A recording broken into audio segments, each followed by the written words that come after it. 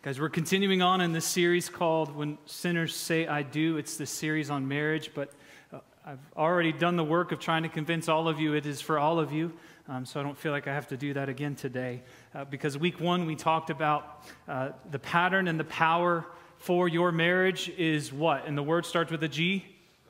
It's the gospel. It's the picture, it's the image, it's the work of the gospel, the pattern and the power for your marriage. The second week, we talked about what it looks like when two sinners become one flesh. We talked about what one flesh meant, what it means, how it looks. And I did give a disclaimer last week about the nature of that. So I'm going to get, again, if you're going to go tune that in, be careful with quiet listening ears, right? Young ears don't need to hear most of or a part of that sermon.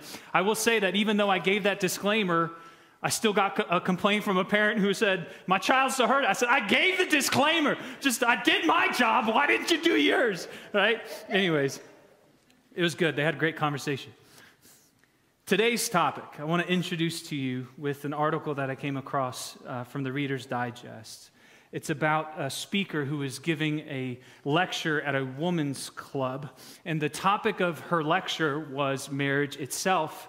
And so as part of her speech, one of the ways she opened it was, she asked all the women in the audience, she said, how many of you want to mother your husbands? And to her surprise, way in the back, there was a hand that went up. Some lady confirmed, yeah. And so you want to mother your husband? And the lady replied, mother? No, I thought you said smother.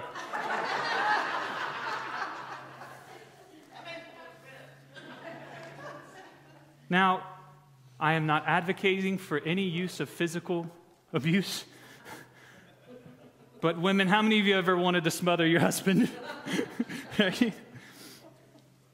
See, this is something that I think is a bit inevitable in marriage. Last week, we described marriage as a fusing of two individuals into one flesh, and we looked at alloyed metals and how they become one. And we talked about steel and how steel becomes steel. We take iron and carbon, and you fuse them in this fiery furnace.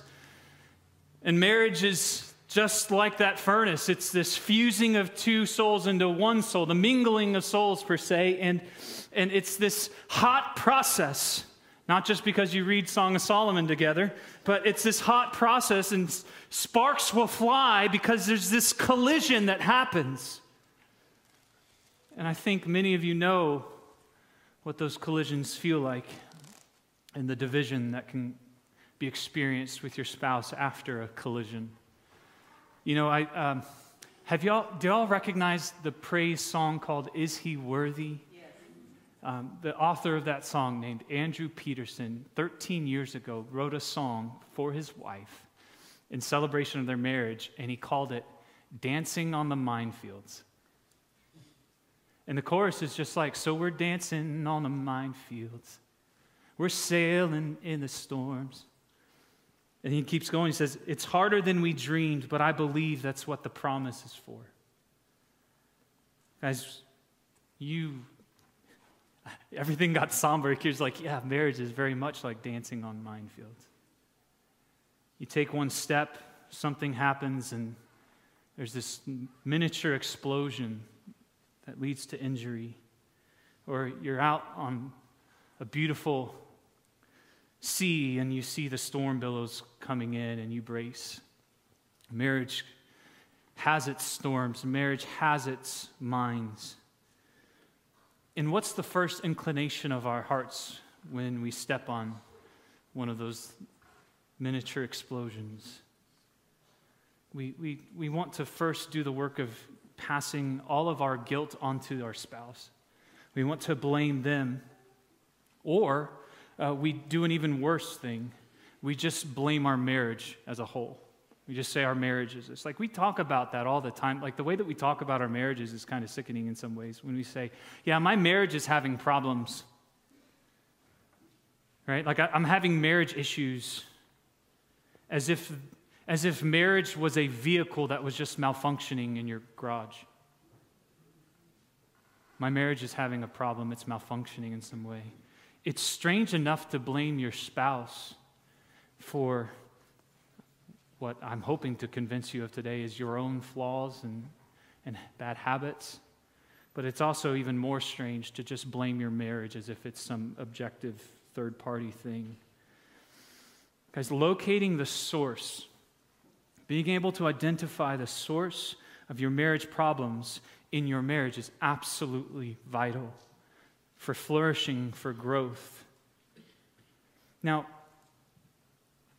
for this morning, I'm going to use the word when you get like in a fight, right? And I don't in any way mean anything physical. I mean conflict. I mean there's a disagreement between the two of you. It's not a playground brawl. It's more adult than that. How many of you are willing to admit that you don't have a perfect marriage? If you don't have a marriage, you can raise your hand because you're in love with Jesus. You have a perfect marriage there. It's even safer. In fact, the church, this hospital for sinners ought to be the safest place for us to be able to say, yeah, actually, I get in disagreements that are a bit heated with my spouse at times.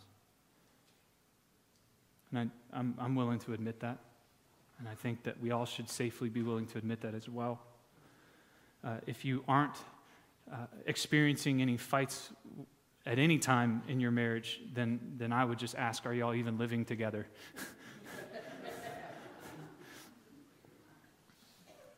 But here's the thing. When we talk about fights, when we talk about conflict in our marriage, we typically view them as like a boxing match or a UFC fight. And you have these two parties that are colliding with one another. And in our marriage, we have these fights, and our typical understanding, unfortunately, I think it's wrong, when we get in these fights and we try to find the break and the bell rings and you go back to your corner, you and your spouse don't go to two separate corners.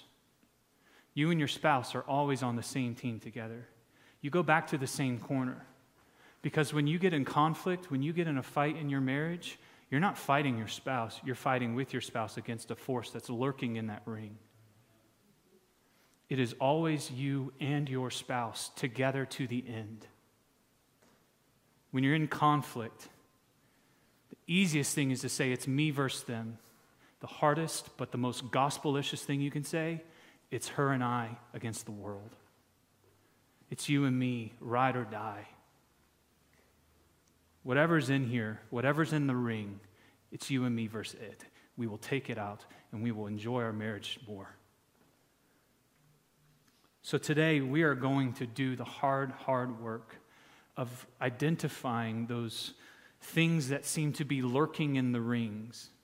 The little monsters or whatever sneaking through the shadows of your marriage, those things that seem to be trying to gnaw and bite at you and destroy the marriage intimacy that you so experience, that you ought to be experiencing with one another. We're gonna identify those things today, and we're going to look at the Song of Solomon to do that.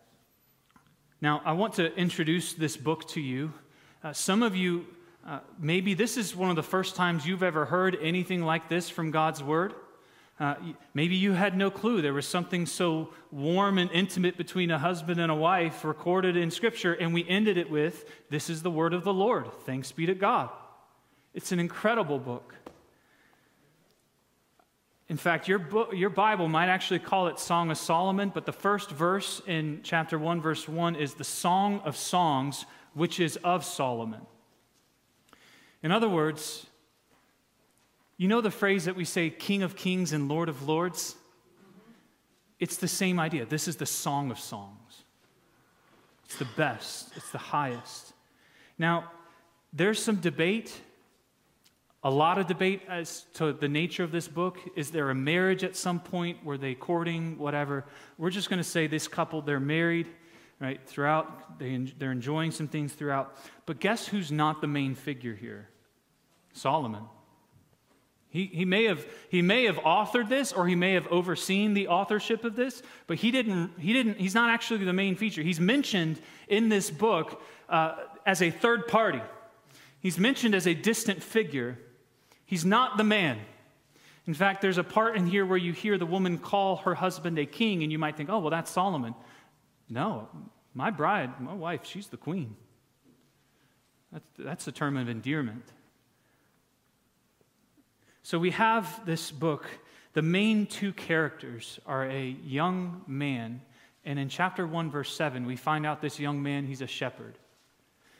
And in the next verse, we find this young woman, who's another main character. They love one another. She's a shepherdess. He's got a flock of sheep. She's got a flock of goats. And they're intimately in love with one another. They have great concern and covenant love for each other. And this whole book, Song of Songs, is this coherent collection of love poetry. One calling to the other. Speaking face to face with one another, which is why Dave and Debbie did such an awesome job sharing this with us. Now, I've already mentioned that there's like a wide variety of how to interpret this whole book, when the marriage happened, if there was a marriage, or if it was already before all this. We're just going to say that they are enjoying things that the marriage relationship should enjoy, so I think throughout the book we'll just assume that they're married. Now, here's what's funny. A lot of people avoid this book because it's too hard to interpret. I want to challenge you husbands and wives. I dare you. There's 8 chapters. Read a chapter a night with your spouse. Take the parts and read it to one another. If you want to spice things up a bit, keep going. Right? There's all sorts of good things in this book.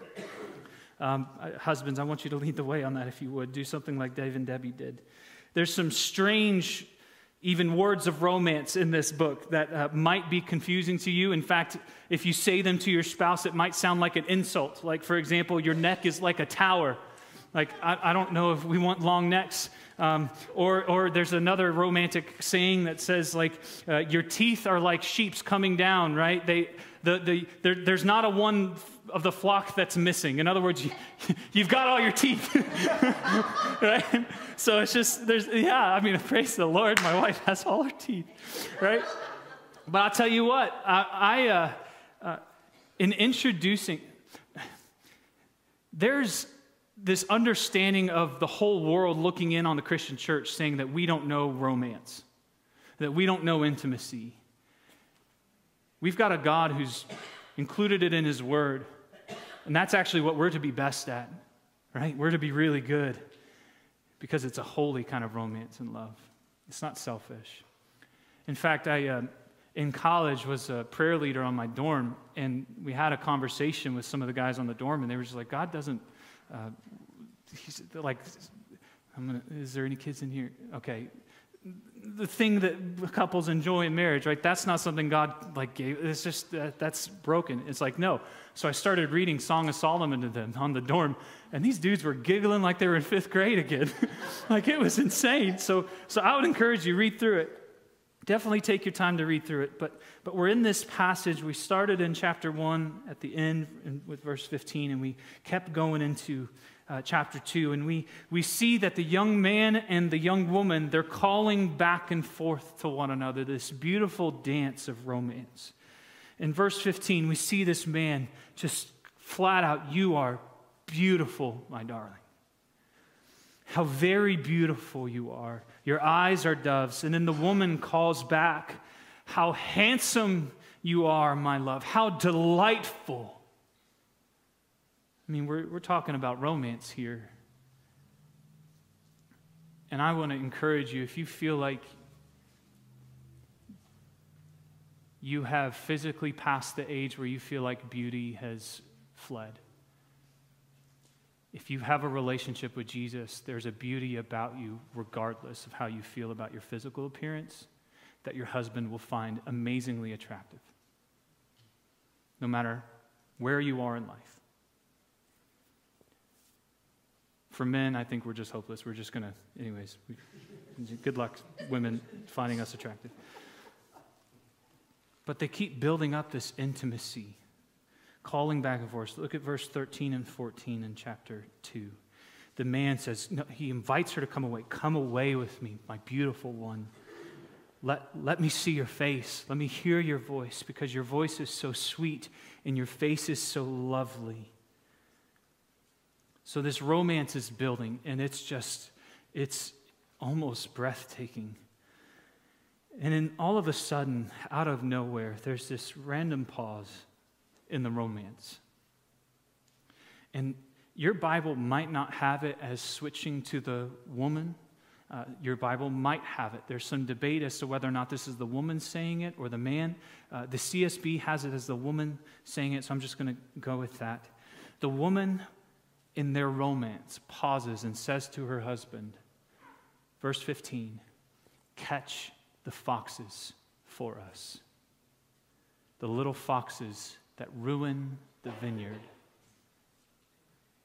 For our vineyards are in bloom."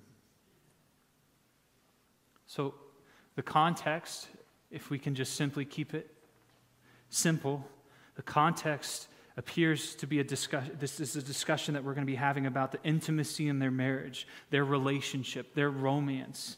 In fact, I could even say that the vineyard itself is the intimacy in their marriage. It's the season of it. In fact, I would almost argue that right now that he's inviting her to come away with him because they're now married. Like the winter is past, the rain is gone. And in other words, the things that have kept us apart we're now able to be in season of bloom. We're now able to enjoy intimacy with one another. And so we have this vineyard that's blooming. And it's their intimacy, it's their relational love and covenant to one another. They can be together. And so come away with me, he says. Which means, verse 15 is telling us that your intimacy with your spouse is so much like a vineyard. It's so much like a vineyard, isn't it? It takes so much work. It takes you paying attention to it. It takes you investing in and sowing seeds in. It takes you watering and caring for it. You know that well. When you're not intentional about enjoying and being intimate and leading the way in intimacy with your spouse, and again, I'm not just talking about sexual, I'm talking about just relational. If you're not sowing seeds, if you're not investing, if you're not intentionally doing things, the vineyard won't flourish or grow. So we have this vineyard. It takes work, it takes sowing, it takes watering and care, but there's something else it takes. It takes guarding. In fact, I would even say it takes some hunting. Because there's this threat to the vineyard in your marriage. There's a lurking threat in the ring, per se. Scripture here, Solomon refers to them as foxes. Now, foxes, we view them as red-tailed, right? Furry little cute things, right? Probably better translated in Scripture as jackals. Jackals are actually creatures similar to foxes, but they're indigenous to the Mediterranean, and Africa, and Eurasia. We think foxes are cute and cuddly. Jackals just sound disgusting. And jackals will tear foxes apart for breakfast. But for the sake of the text and the ease of the morning, I'm just going to refer to them as foxes, but just think jackals as well. They're the same creature throughout Scripture, per se, the same Hebrew word. Now, when we think about foxes or jackals, right, do you know what sound they make?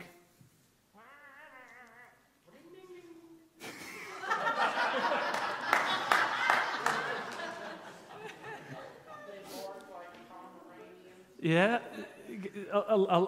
we have our generation's song that wonders what foxes sound they make, and it comes up with some absurd ones. We ask ourselves what the fox says. I'm not going to do it. It's already been done, thank you. One night, we used to live in rural Pennsylvania, Northeast PA, and we had our windows down one late summer evening, and I'm sitting in the living room, and all of a sudden, from not too far away outside, I hear what sounded like screaming from a teenage young girl. Screaming. Now, I'm the kind of guy who, when I hear that, I go grab a few tools that go bang and go see if I can be a hero. Now, I went out looking for what the noise was. I could not find it. We have this long, dark road down in front of our house, the parsonage we stayed in, and there was no lighting, so I didn't see anything. So I think I actually asked Kenny Chappelle's dad, which, by the way, I used to pastor the church that his dad goes to in PA, and I asked him, I heard this noise last night. It sounded like this, and I'm not going to do it because it's terrifying. And he's like, yeah, that's a fox. I said, that was no fox. Foxes are cute and cuddly. He's like, no, that was a fox. It is the most terrifying sound you'll ever hear. If you want to go look it up on YouTube, you can do that after the service, okay? Their bark is terrifying. It sounds like a kid screaming. But I will tell you that the damage they can do is even more terrifying. Right? Scripture pictures foxes as creatures of destruction. It pictures jackals as creatures of ruin. So, for example, in Judges 15, Samson, you know the story. He takes 300 of these foxes. He takes pairs and he ties their tails together. He puts a torch in them, all of them. He lights them all and sets them out into the Philistines' grain fields and their vineyards and sets them all on fire. Foxes, agents of destruction. We see in Nehemiah 4, when Nehemiah is leading Israel to rebuild the walls of Jerusalem, and we have Sanballat and another guy who are making fun of the wall and what they're doing. They say if a fox landed on that or walked on that, it would crumble. An agent of destruction. Now, obviously, a light fox, but again. And then we see in Ezekiel 13, God calls false prophets among Israel like foxes or jackals among ruins. Right? Foxes are just, in Scripture, they're seen as destruction. They're seen as ruins. They're seen as agents of chaos and disorder.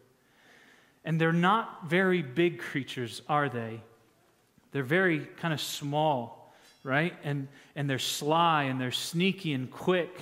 They usually come out at night when you can't see them, and you actually only usually find out that they're there once you find the damage that they've done. Exactly. Now, foxes, we're told that they are notorious in the ancient world for just totally destroying vineyards. In fact, some ancient sources suggest that foxes are really fond of grapes. In a vineyard, you grow grapes. And here we see the vineyard is blooming. Solomon knows the beauty of a blooming vineyard in a marriage relationship. And he also knows that it's susceptible to destructive little foxes that can sneak in without our even noticing them. Now, these foxes come in a few different breeds. I want to talk about two this morning. Two breeds of foxes that seem to try to infiltrate your marriage, the vineyard of it. Now, I'm going to let the first one is simple and easy enough. It comes from Scripture. The second breed, I think, comes a bit more from experience personally. And so I want to make sure I preface this with that. I'm not actually going to a passage and saying, these are the two breeds of foxes that try to get into your marriage. I'm elaborating on a principle here. And the first one that we all too easily know, the first breed of foxes, is sin. Can you say sin? Sin. Guys, so succinct, so somber. Guys, when we have two sinners who are saved by God's great grace, who are now saints, they're still sinful. They still sin. We talked about that in week 1. Guys, there are details in the marriage relationship, issues that we learn our whole lives about, trying to navigate and resolve. Every new season of your marriage introduces new complexities to navigate together, right? You have communication problems, you have role responsibilities, finances, you have sexual intimacy, you have children, you have in-laws, right? Aging parents, you have all these different sort of new seasons and potential conflicts that can come with them. And guess what? They don't always come naturally to solve it. It doesn't come naturally to fix these things in the marriage relationship. And so what first may seem as a small little thing can blow up into this massive ordeal over a longer period of time. Little foxes love to come in and ruin the vineyards with things like bitterness and criticism and jealousy and neglect. And at the core of it all is just this matter of sin. Guys, I think I've shared this a few times. Sin isn't just something you do. It's a spiritual force as well. Scripture says it still lingers in the members of our body. And that's why James 4 says this, and it's very serious. In fact, you can probably contextualize this to your marriage. What is the source of wars and fights among you two? Don't they come from your passions, your sinful lusts that wage war within you? Guys, sin, unfortunately, still lurks in the ring. It lurks in the shadows of your own hearts. And it's constantly inviting you in to do the things that you know you shouldn't do, and inviting you to not do the things that you know you should do. Guys, and men first. Are you struggling with the sin of laziness? Or sleepfulness? Or addiction? Or complacency? Or idolatry? You might think you have everything together, but do you know that the greatest threat to your marriage and your children is you? An unsanctified you if you're not pursuing Christ. The greatest danger to a wife and a family is a hot-tempered man, an uncontrolled man, a childish man, an idolatrous man, a lazy man. It's the greatest threat to your family. It's your own sin. Now, just to continue to press in deep for the men, I'm not going to have it up on the screen, but there's a passage in Proverbs 24 where the author, he says, I passed by the field of a sluggard, by the vineyard of a man lacking sense. In other words, he found a man who's lazy and he's foolish. And he walked by this man's fields and his vineyards. And behold, it was all overgrown with thorns. The ground was covered with nettles, and its stone wall was broken down. Then I saw and considered it. I looked and received instruction. A little sleep, a little slumber, a little folding of the hands to rest, and poverty will come upon you like a robber, and want like an armed man. Men, your struggles with screen time, your struggles with pornography, your struggles with greed and lust are the greatest threat to your own marriage.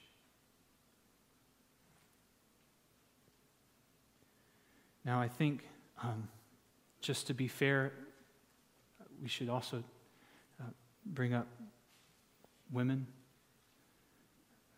Lord, help me. Ladies,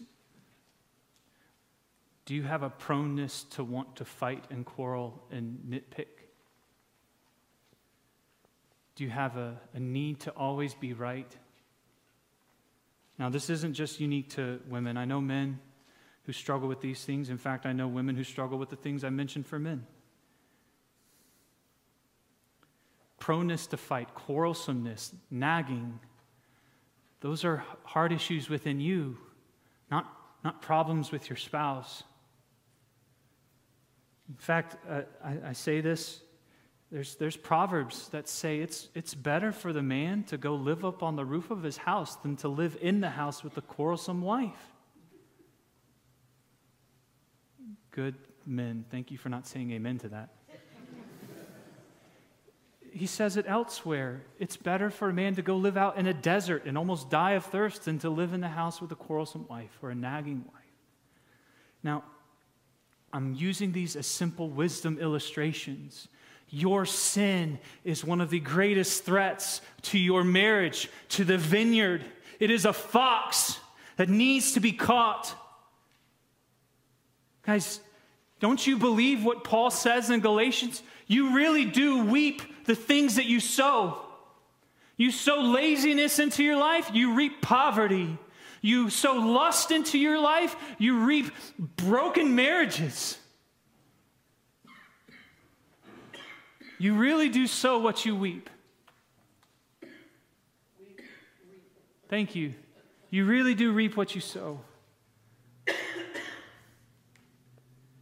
And guys, I'm not just talking about these forces that are within you. Guys, there's enough temptations out there. There are tons of forces out there that are holding up foxes and say, hey, I want to let this into your marriage.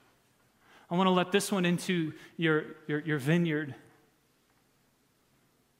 These forces aren't just within you. There are all sorts of things out there.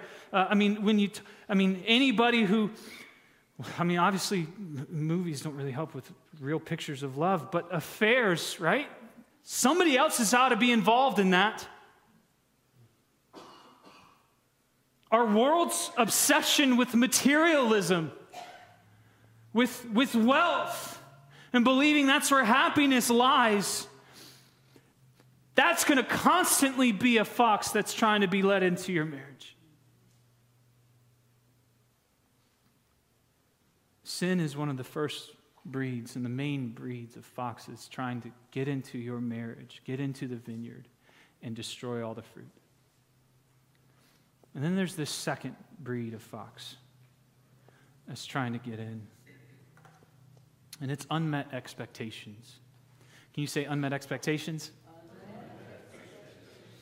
Guys, I have a saying that I think you need to memorize, apart from God's word, of course.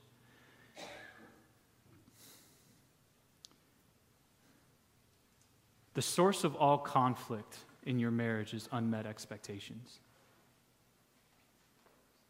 The root of all conflict is unmet expectations. When your expectations, what you're believing should happen, isn't met, it creates tension. And guess what? You each came into your marriage relationship toting a massive bag of expectations for how life should be that you take out and compare with one another, and you find out, wow, we don't have a lot that match. Right? And deep in every quarrel, every fight, every disagreement and argument, somewhere in the rubble of that chaos and destruction, you will find an unmet expectation. Every time. Shall I elaborate? How to clean the toilet? How to cook spaghetti, whether or not you put salt in the water? When the curtains should be opened and closed during the day? If you should have dessert after lunch? Who's responsible for the dishes or the dog? Right? How should the dishes be organized in the dishwasher? How should the car be parked out in the driveway? How to drive? Right? My wife hates driving with me in the car because all I turn into is this backseat driver, and it annoys her so bad. Because I have a list of expectations for how to drive, and she has a list of expectations for how she should drive.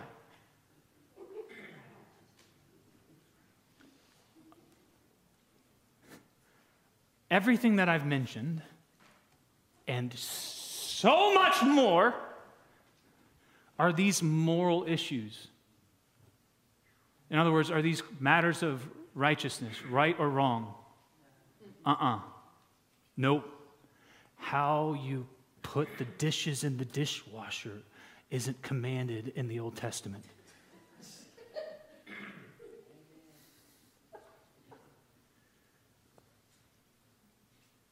And yet, the reason why we're in conflict in our marriage is because we are treating our expectation as a moral right or wrong. And we criticize the other.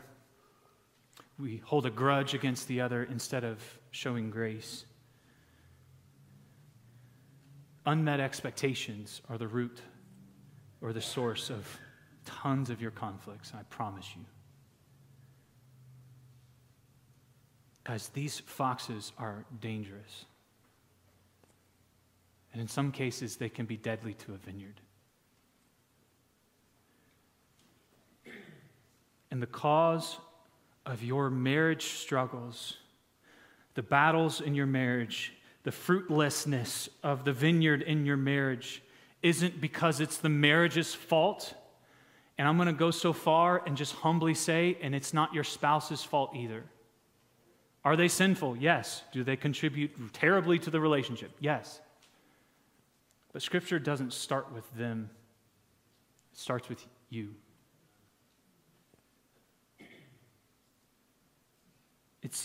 It's the foxes of sin or unmet expectations that we've kind of just let infiltrate our marriage relationships. And ignoring these foxes, letting them lie, thinking that they're just going to go away and resolve themselves, actually only encourages them to multiply themselves. And every effort you make to try to invest into the vineyard and grow fruit will only be consumed by foxes that aren't addressed. You have to recognize from the very start of this all that the health and the success of your marriage is actually bound up in the very little things of life. Not just these big, massive moments. And so we have these foxes that are threats to the vineyard. And they're dangerous. We have sin. We have unmet expectations. And I'm sure there's a few others that we can explore. And these foxes are dangerous. And what are we to do with them? What does the wife look to her husband? What does the woman look to her man and say? Catch them. Go hunt for them. Let us catch them together. There's this imperative here, this massive implication that we need to catch these foxes before they ruin the vineyard, because our vineyard is blooming and it's so sensitive. And there's so much beauty there. Catch them quickly. Be aggressive about it. They're hostiles behind enemy lines, is the idea.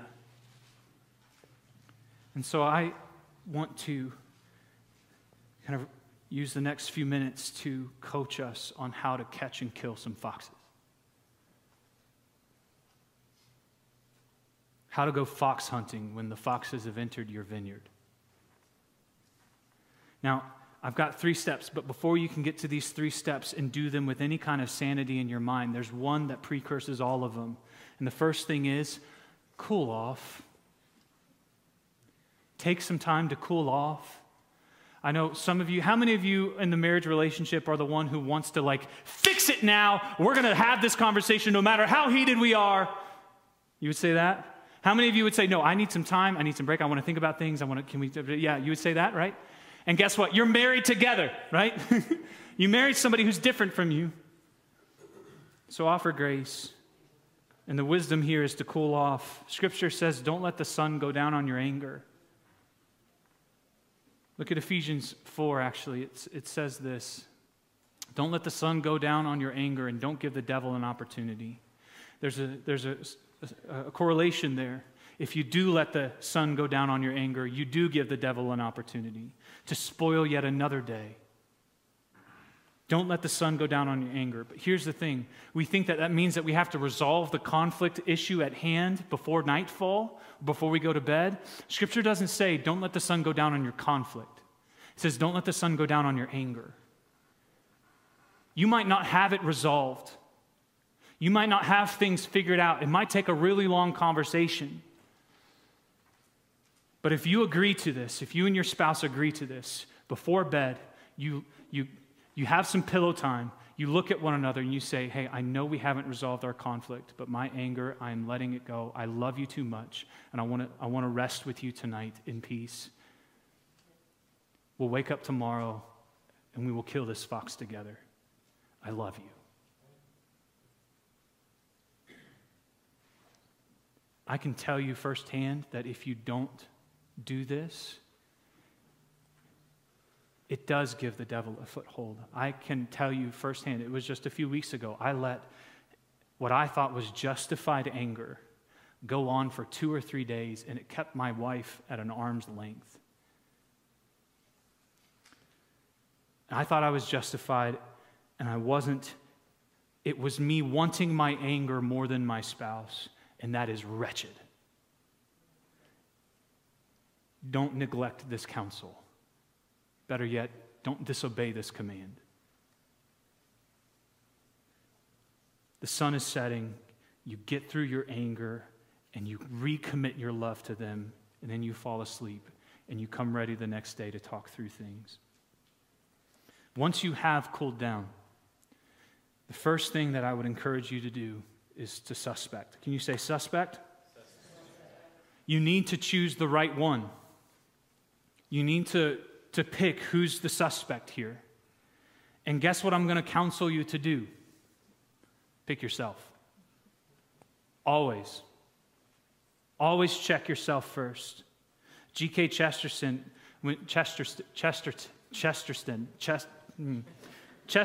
there it is, G.K. Chesterton. There was an article that had been printed in the newspaper asking the question, what is wrong with the world? And it gave all of its readers the ability to write in and respond. G.K. Chesterton wrote back 2 words, I am. What's wrong with the world? Me. I'll start with me. I'm going to examine me. I'm responsible for me. Guys, in every conflict, no matter how imbalanced it may feel like it's totally their fault, you start with suspecting yourself first, every time. What do you think Jesus meant when he said this? And I've contextualized it to the marriage relationship. Why do you look at the splinter in your wife's eye, but you don't notice the beam of wood in your own? Or how can you say to your husband, let me take the splinter out of your eye, and look, there's a beam of wood in your own eye. Hypocrite, first take the beam of wood out of your eye, and then you will see clearly to take the splinter out of your spouse's eye. You start with you. You are accountable to God for you first. Start with owning up to all of your own stuff and dealing with everything that's within you. Even if it seems like you did nothing wrong. I promise you, like 90% of marriage conflicts, both the husband and the wife have contributed to create.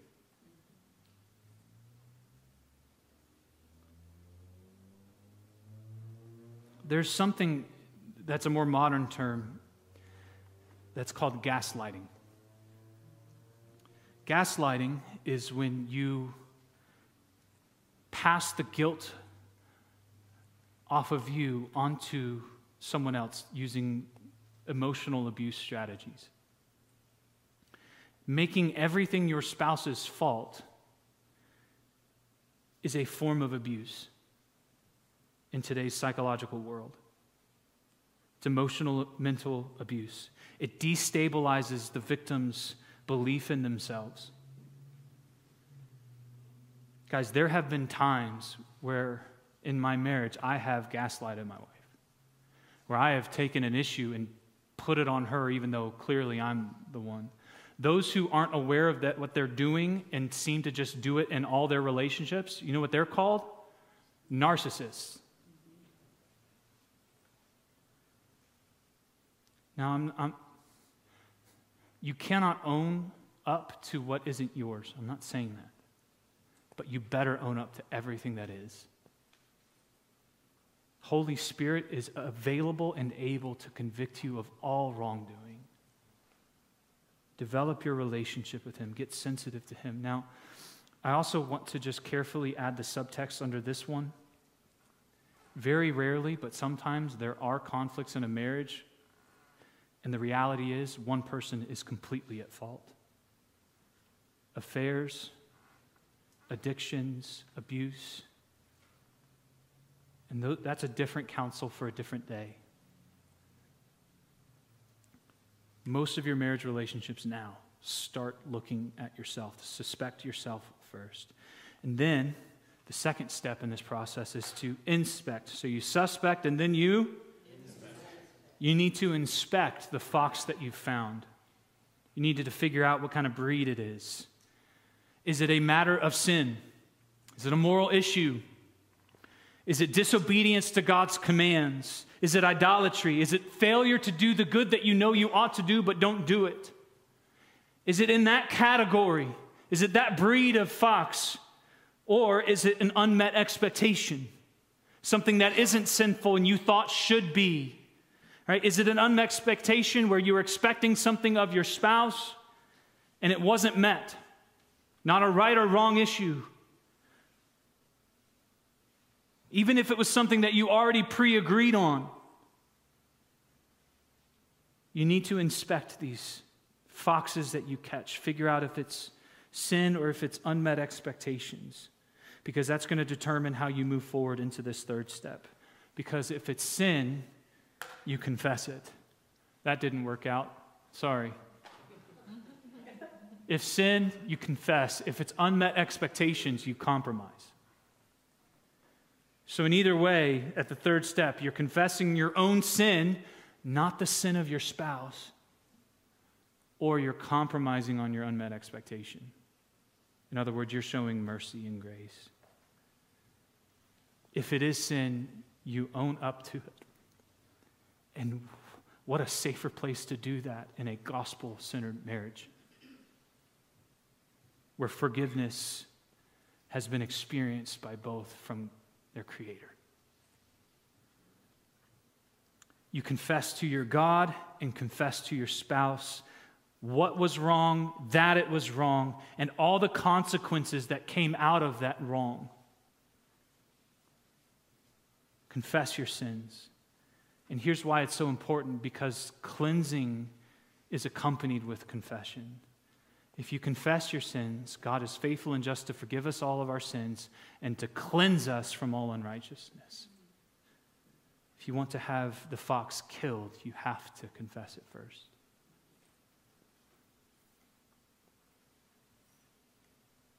If it's an unmet expectation, make the conscious choice to compromise. In other words, show mercy, right? If you're expecting your family car to be kept to a certain degree of cleanliness, compromise that expectation. Because we're not compromising God's commands. We're compromising your commands. And you're not God. So choose to show mercy. Choose to confess. Choose to compromise. But you have to start with catching the foxes first. You start with the suspect is you inspecting the breed of the fox and then confessing or compromising. So y'all know opening day of hunting season, what that sounds like on a Thursday or Friday morning, right? Guns going off everywhere through the valley. I better hear guns going off everywhere through our church as couples put to death foxes that have been lingering too long. Go hunting together, owning up to your own first. Now, some of you would look at the vineyard of your marriage relationship and not see anything in bloom that's worth saving. I don't know if that's you. You're looking at your marriage relationship and the vineyard is not in bloom. You know the vineyard has been sown, but it's just not growing anything. In fact, your vineyard looks less like a vineyard and more like a war zone. Every time you come home, You feel like you've got to duck and dodge bullets of accusations and criticisms that are fired your way. And you feel like the only safe thing to do is to fire back your own accusations and criticisms in the hopes of saving yourself.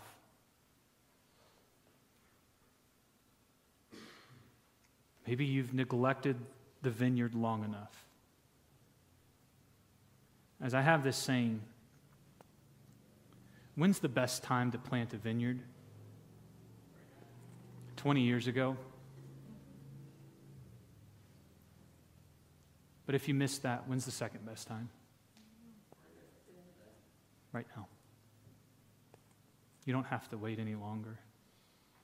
You don't have to be ridden with guilt for letting intimacy in your marriage relationship, no matter how long your marriage has by God's grace lasted. Today can be the day where you start sowing seeds again. You start watering things, caring for the vineyard. Now, others of you, you've been working hard. You have a marriage that is in bloom. And yet there are foxes that you've neglected, foxes you've seen the damage they've done, and you've not addressed them. I want to remind you that no matter how many foxes there are, God has a plan to sanctify your marriage wholly. He started that work. He will promise to complete it, and He wants your cooperation. He invites you into partnership in His fox hunting. No marriage, no person is ever too far gone from God's redeeming, healing, fox-killing grace.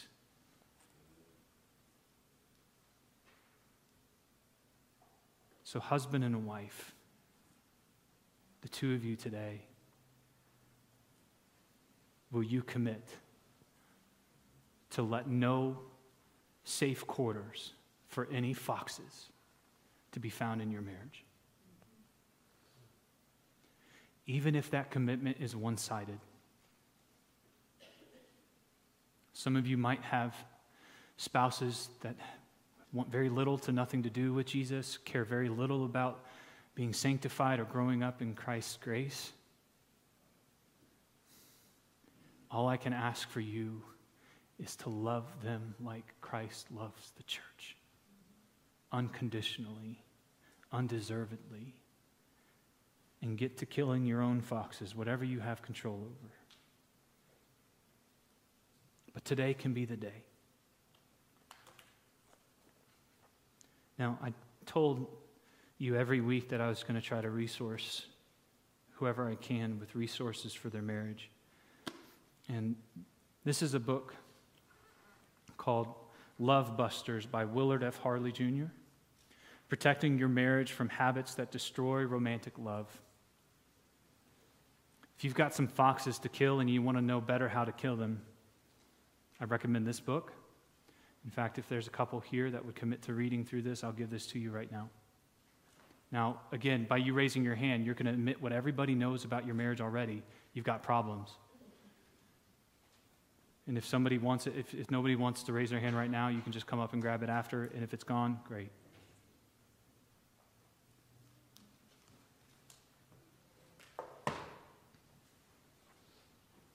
Let me pray for you guys.